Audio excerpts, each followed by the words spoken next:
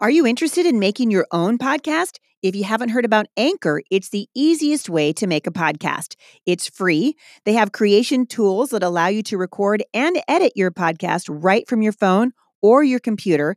Anchor will then distribute your podcast for you so it can be heard on Spotify, Apple Podcast, and many more. You guys can make money from your podcast with no minimum listenership. It's everything you need to make a podcast in one place. And in fact, I'm using Anchor and I love it. If you're interested, download the free Anchor app or go to anchor.fm to get started.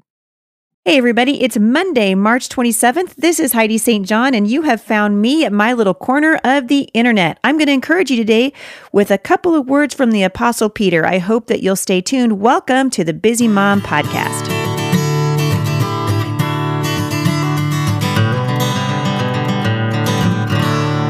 All right, so I'm home from Indianapolis. I'm telling you what, part of me thinks I might be a Midwest girl at heart. You know, my grandparents were from Fairbury, Nebraska, and every time I head into the heartland, I'm always so encouraged by what God is doing there. So if you were there and I got a chance to meet you or hug your neck in Indianapolis, I just want to say thank you, because it's an encouragement to me and to my husband and to my wonderful friend Melissa, who's been working for me for about 5 years. It's an encouragement for all of us to just meet you and talk to you and see what God's doing in your life. So thank you for having me out there. I just loved the heck out of it. And we'll be back soon. We're actually going to bring Fearless to your neck of the woods here pretty soon. So stay tuned for that. Want to remind you, we've got a big change coming up with the scripture writing. If you are following me with scripture writing and you want to continue receiving it for the month of April and beyond, we need you to subscribe to the blog. So you can go to HeidiSt.John.com and click on the subscribe button, or on the big sliders when you first show up where it says you've got mail, just click on the encourage me button and that will take you to the page where you can subscribe. So we're trying to kind of break things down a little bit for you so you can do kind of a gentle, inbox from me, or you can actually get every podcast and every email I send out. I haven't been blogging a whole lot for this past year because I've been writing a book, and I discovered that I can't do both. I cannot do both and keep my children fed and happy and still be the wife and the mother that I need to be. And so I've put my energy, as you can tell, into podcasting because I love to speak, and it's just easier for me than trying to write a book and keep a blog up. So you'll notice I don't have as many blog posts out as I normally do, but I think you're going to be really excited because my new book, Becoming Mom Strong, hits bookstores everywhere on October the 3rd. And so if you're interested in that, really subscribe to the blog, because we're going to be looking for a launch team, and we would love to include you on the launch team. So all that information is going to go out as soon as we have it available, and we want as many people as we can to be a part of the launch team.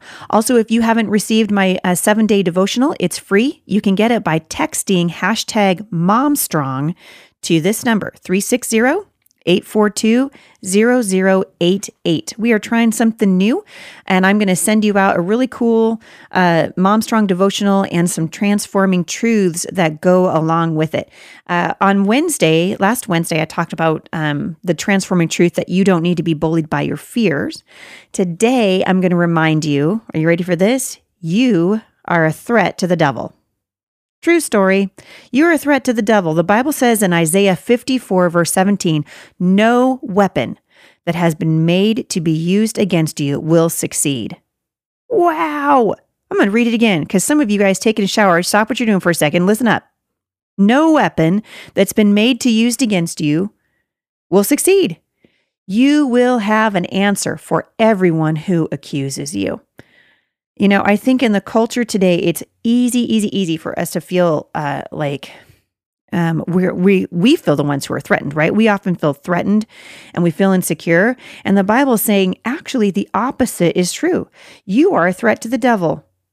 And especially as you are training your children in righteousness, you become a threat to the devil. And guess what that's going to remind you of? I guarantee it. There is a spiritual war going on, and you are right smack dab in the middle of it, and so are your kids. I had a lot of you guys asking me in Indianapolis about the line of scripture jewelry that I have had out now for a couple of years. One of the reasons I love jewelry so much is it's a very tangible, very simple reminder of the war that we're in. And I had a sterling silver arrow made. Actually, my friend Dorinda's husband makes these, and he's going to continue, even though they're all the way over in North Carolina, they're going to continue doing this with me. And we have a whole line of scripture jewelry out right now, but I want you to check it out. On one side of it is engraved Psalm 27, verses 3-5. That's the verse that talks about how your children are arrows that have been given to you. They're like arrows in the hands of a warrior. That makes you a warrior. You are a warrior for the Lord. And as you train your children, they are actually part of the battle. The Bible says that they're arrows in the hands of a warrior. And so as we dig back into 1 Peter today, I want to just remind you. So we ended up last week on Friday talking about being holy because why? Because God is holy. This week, I'm going to start you off by just reminding you of who God says you are. So let's pick it up again. 1 Peter 1, we were reading 13-19. So last week we got through verse 16. And so I'm going to pick you up with verse 17. It says, "And remember that the Heavenly Father to whom you pray has no favorites. He will judge or reward you according to what you do. So you must live in reverent fear of Him during your time here as temporary residents." Now, I'll finish this passage out. That's just verse 17. We got 2 more verses to go in this particular passage, but oh my goodness, so many things just jump off of the page. I love the Word of God. I love the Word of God. It clears up the clutter in my life. It lets me know what's important and what's not important. It reminds me that I'm going to go to heaven when all this is over. It reminds me that I serve an audience of 1. Aren't you glad? I'm so glad, because if we felt like we had to make everybody happy or win a popularity contest, I think most of us would crawl under our couches. I would. But thank heaven we are not here to impress anybody. The Bible says that we're supposed to live in reverent fear of God during our time here as, wait for it, temporary residents. Temporary residents. We're not here forever. Aren't you glad?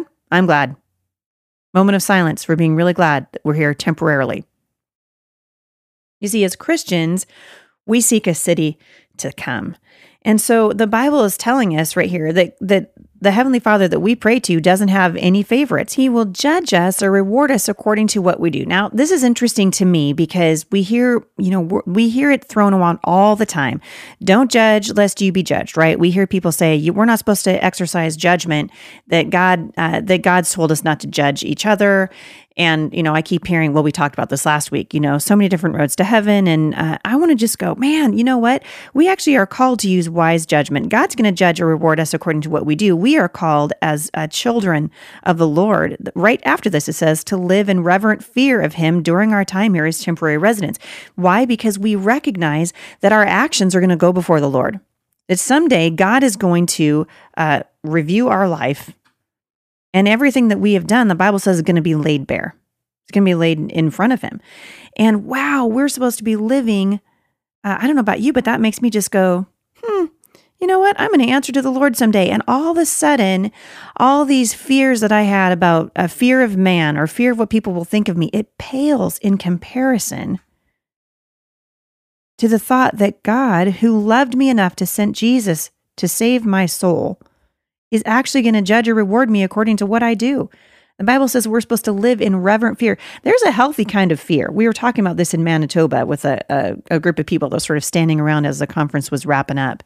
We were talking about just a healthy fear that, we've gone into sort of ditch mode, I think, what I call ditch mode in the culture, where either we're driven by fear and every action that we make is being driven and motivated and pushed by an unhealthy fear, which is really a fear of suffering. In most cases, it's a fear of suffering, right? There are Christians in the world right now who are giving their lives for the sake of the gospel, and Christians in the Western world don't want to be unfriended on Facebook for the sake of the gospel. And that's the truth. I'm not trying to hurt anybody's feelings. That's the truth. And so we live in this sort of fear of man, which the Bible says is not right. Is not from the Lord. 2 Timothy says God didn't give you a spirit of fear, but of power and love and a sound mind. The other ditch, so that's one ditch. The other ditch is this living a life as if God isn't reverent and God isn't holy. and we shouldn't be, and we shouldn't fear him at all. But he's the maker of the universe. The Bible says he's going to judge or reward us according to what we do. So the Apostle Peter saying we better live in reverent fear of him during our time here as temporary residents. It's a reminder that you serve a God who's holy and just. He's loving, but he's also just. He's full of justice and mercy. He's able to do it better than we are, truly. And so the thing that we can do is to follow his word and say, Lord, help us in every moment. This is why we've got to be on our knees. This is why we have to be in the word. This is why we have to realize that we're in the world, but not of it, because we have the power of the Holy Spirit at our disposal through the sacrifice of Jesus. And so that means that, wow, we have this incredible privilege of being children of God. But Peter's saying it's not cheap. So let's go on to verse 18. It says, for you know that God paid a ransom to save you from the empty life you inherited from your ancestors. And it was not paid with mere gold or silver, which lose their value. It was the precious blood of Christ, the sinless, spotless Lamb of God. The truth is that salvation that we enjoy as Christians cost Jesus everything. It cost him everything. And so I guess my question to you today is, what are we doing that demonstrates the gratitude that should come from a person whose life was literally bought back with the ransom of the blood of Jesus? How do our lives look different in light of eternity? How do our lives look different in light of the fact that we know that our lives, that literally Jesus paid for us with his life? I love verse 19. It was the precious blood of Christ, the sinless, spotless Lamb of God. And so it makes me wonder how Christians today can live in the shadows, afraid to come out and speak. If you had been, if your life had been ransomed, well, this is a better example. So we've been given an incredible gift recently. My husband and I praying our hearts out along with our family and several other people here in Vancouver, Washington, over a facility that we could open up a homeschool resource center where parents, if they want to pull their kids out of the public school system, they can come over to the resource center. We can help them do it. We can teach them how to homeschool. We can give them encouragement. We can offer them a cool drink of water from the Word of God, and we can give some classes. So maybe they want to take an art class or a science class, or maybe they want some encouragement from the Word. And we've been praying over this, and a gentleman moved by the Holy Spirit actually gave us access to a building. I guarantee you that man has a friend for life in us. I guarantee you that if somebody says, oh my goodness, tell us about your building, we rant and rave and shout hallelujahs and jump upside down and high five each other every time we think about that gift that was given to us and the man who was generous enough to give it to us because he saw that God was doing something. Now we're talking about the God of the universe sacrificing his son. The Bible said the precious blood of Christ, the sinless, spotless Lamb of God. And that should make us jump up and down and want to tell everybody we know we got ransomed. I mean, Jay and I got a building and we're telling everybody about it. We're talking about our lives actually being ransomed, saving us from an empty life the Bible says that we inherited from our ancestors. It was the precious blood of Christ, the sinless, spotless Lamb of God. If that doesn't give you reason to celebrate and reason to shout it from the rooftops, you know, my grandmother was really good at this. She loved the Lord with everything that was in her. And she wasn't a perfect woman. None of us are perfect. But I'll tell you what, my grandmother loved the Lord, and her love for God was absolutely contagious. It was contagious. Didn't matter if she was in the intensive care unit at the hospital, she was talking to the nurses. If she was at her house in Summer Place in Portland, Oregon, she was witnessing to the neighbors. They'd come over to talk to her and, borrow a cup of flour. And she'd be like, have you met my Jesus? Let me tell you about my Jesus. It didn't matter where she was. She could be on a bus going into downtown Portland. And by the time we had reached our destination, my grandmother had spoken the gospel to 3 people around her. And I think, man, I want to be like that. Why was she like that? Because she loved the Lord, and she was so thrilled that she recognized that she had been paid, her life had been ransomed. And she wasn't afraid. And every day I think about that example that she set, because in order to have our children, in order to teach our children what it means to follow Jesus in this day and age. We got to teach them that discipleship is going to require resolve in the face of rejection. And that's the truth. And as I look back at my grandmother, who knew so well that her life, she was just here for a little while. She believed what Peter said, that she was a temporary resident. And guess what? Her residency is in heaven now.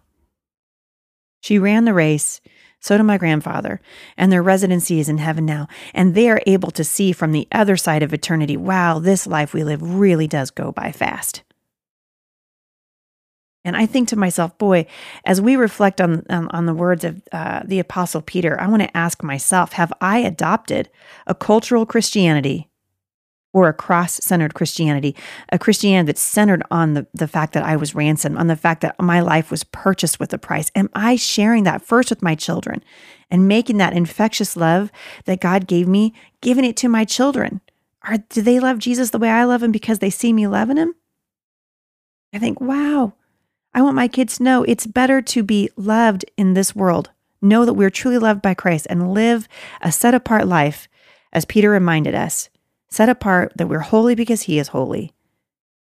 Better to be loved by the Lord and live our life like we love him in return than to be liked by people on Facebook. I mean, you're talking to a woman who's, I take a fair amount of persecution on Facebook, right? And it's kind of teaching me this world's not my home. I want to experience Jesus' unconditional, eternal love more than I want to win a popularity contest or be liked by the world. And we have an opportunity, guess what? To be salt and light, to be exactly who Jesus said we are, to be set apart, to recognize that we are temporary citizens, and to share the love of Jesus with whoever we encounter. It's life-changing. It's life-changing when you realize how loved you are. It's life-changing when you realize how powerful your prayers are, that they literally move heaven into action. It's life-changing in your parenting, and it's life-changing in your marriage. And we've been talking for the last several days about becoming mom strong, and I'm here to tell you right now, that's where it starts. It starts by getting into the Word of God. It starts by just saying, Father, here I am, broken and spilled out, flaws and everything else. Use me. Use me in my home first. Use me in my church. Use me in my community. Open my eyes to the spiritual war that's happening all around me, and put me in the battle. And then trust that God's going to do it. God is going to do it. He is greater is he who is in you than he who is in the world. So I'm going to leave you today with the verse I started out with, Isaiah 54:17. No weapon that's been made to use against you will succeed. You will have an answer for everyone who accuses you. Why? Because the transforming truth is that you are a threat to the devil. You are. You're on your way to becoming mom strong. Get in the Word today, you guys. Love your kids, love your spouse, and just wait and see what God's going to do. I don't know about you, but I'm excited. I think it's going to be amazing. Hey, if you guys have any questions for me, or if you've got an idea for a podcast, any feedback at all, we'd love to hear it. As usual, you can email me podcast@thebusymom.com. Thanks for listening so much today, you guys. I really appreciate it. I'll see you back here on Wednesday.